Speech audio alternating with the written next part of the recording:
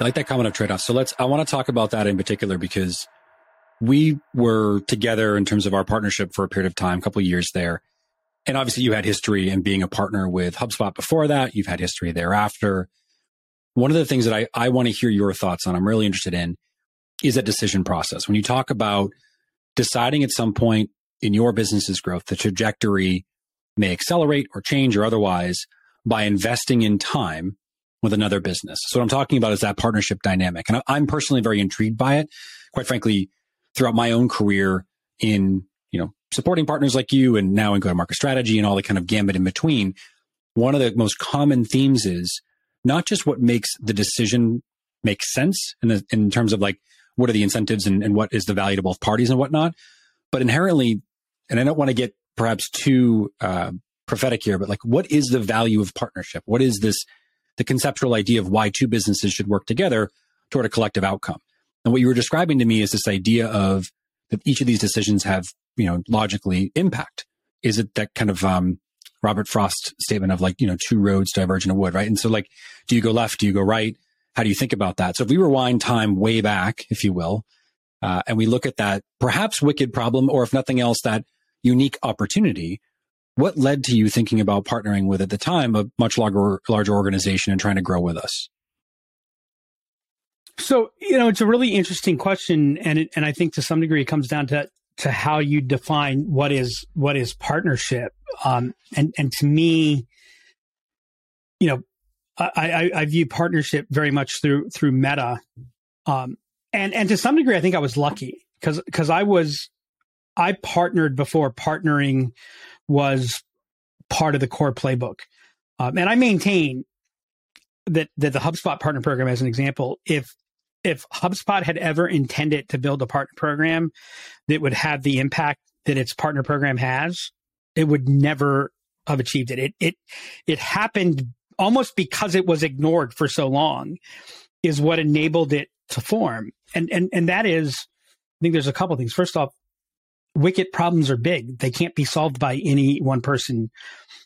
A journey, independence, it beats dependence, but there's a ceiling on independence to really get to anything approaching potential, whether you're talking internal or external.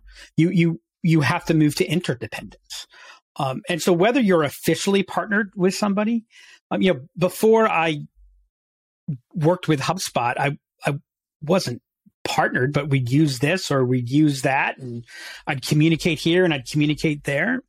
It's not an accident that product companies don't scale as service companies and service companies don't scale as product companies. And again, it goes back to a trade-off. There's different things, there's different elements, and they're different languages. So they're very complementary skill sets. But even as HubSpot gets bigger, I mean, heck, you can look at companies like Accenture, McKinsey, et cetera. The nature of culture, there's a hierarchy. It's a natural element, right? It's not alpha. It's just, there's, who's the hero there? What's the stories?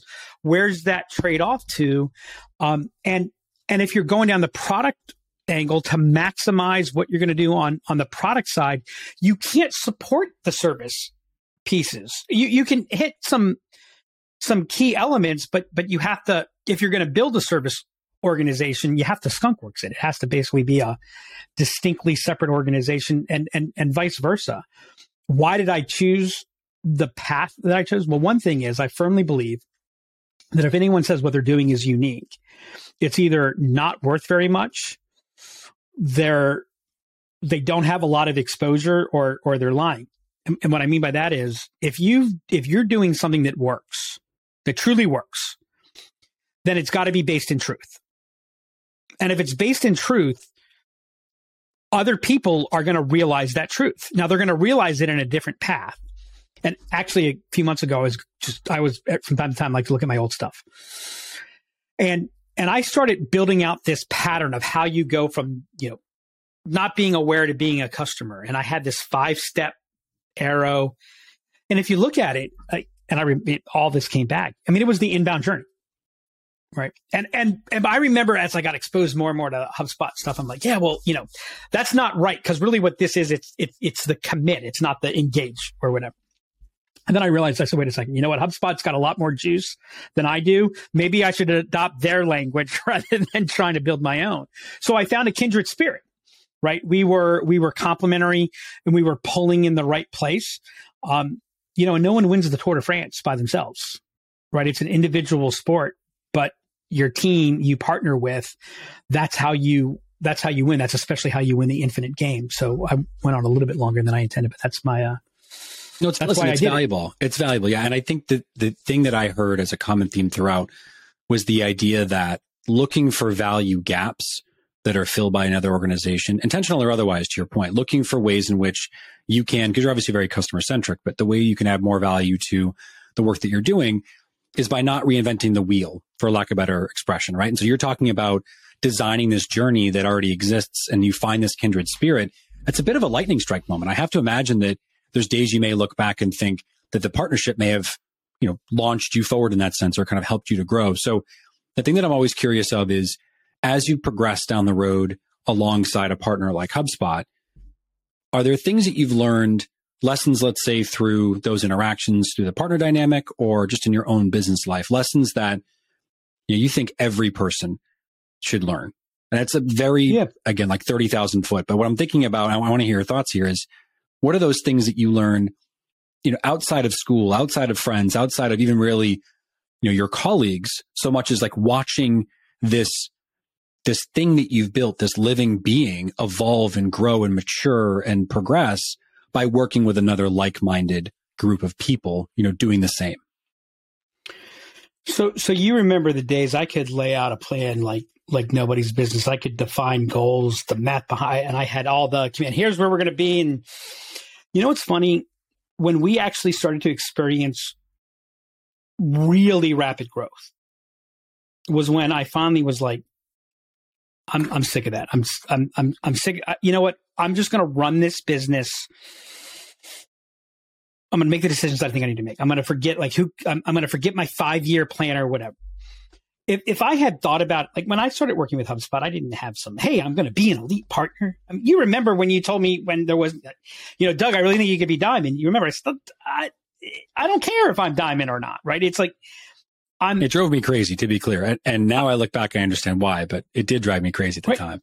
And so it's like, when I got married, a really weird thing. I'm Jewish. So when I got married, I had seen the Unity Candle ceremony and it always bothered me.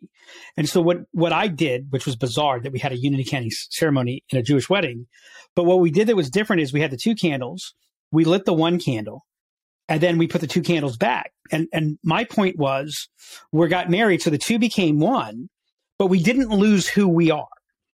Right. And so I think that, like, the key to a partnership is it is a mutual journey. And there are days where I get angry at HubSpot. There are days that I get very, very, very angry at HubSpot. And I'm sure there are days that HubSpot gets angry at me. And you know what? That's what happens in a family. And so it's not like, the thing that scares me about partner programs today is they're increasingly transactional. It's like community-led growth. In my opinion, the moment you say that, you've just put the first piece of acid in there, because community doesn't form to grow. Communities, like, you can create the condition for a community to form, but you can never make a community form. I can make the conditions of a partner program, but just because you pay me and I sell you, that's not a partnership. I think the biggest lesson that I learned is one of the biggest dangers of a partner program.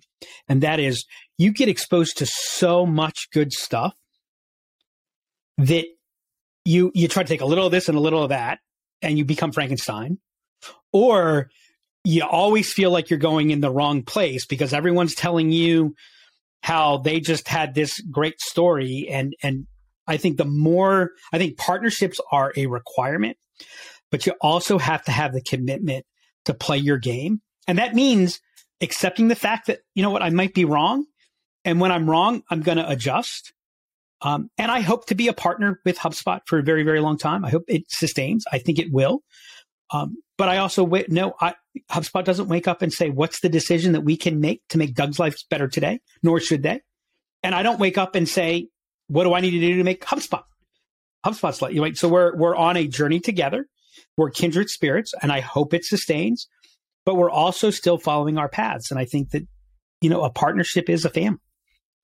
I love that. What a brilliant way to end our conversation today. I really want to highlight that specific comment you made around not just family, but there's a sense of forgiveness there, a sense of trust. And right, what I'm hearing you say, perhaps without saying it, is we're both agreeing to invest in this together for the betterment of our companies, our customers, the kind of collective as a whole in terms of building an ecosystem. And I really appreciate the intentionality around that both parties should be aware of that building a partner community is not just about saying we're going to do something and then someone sells something and someone benefits from it, so much as both investing in the collective outcome, which is, toward progress, toward growth, and providing a product and a solution to the market people actually get value from. So this is awesome. Exceptional conversation today, my friend. If people want to connect with you on social media and whatnot, where should they find you? Let's see. Until Elon Musk blows up the rest of the world, you can get me on Twitter at Doug Davidoff. I'm also on LinkedIn, imaginellc.com. Love it. Throw up smoke signals, send out a carrier pigeon. It's brilliant. I'll send the pigeon your way. Good to see you again, my friend. Again, imaginellc.com. Check them out. Really phenomenal product. This is a great conversation. I appreciate you coming on the show. We'll do it again soon.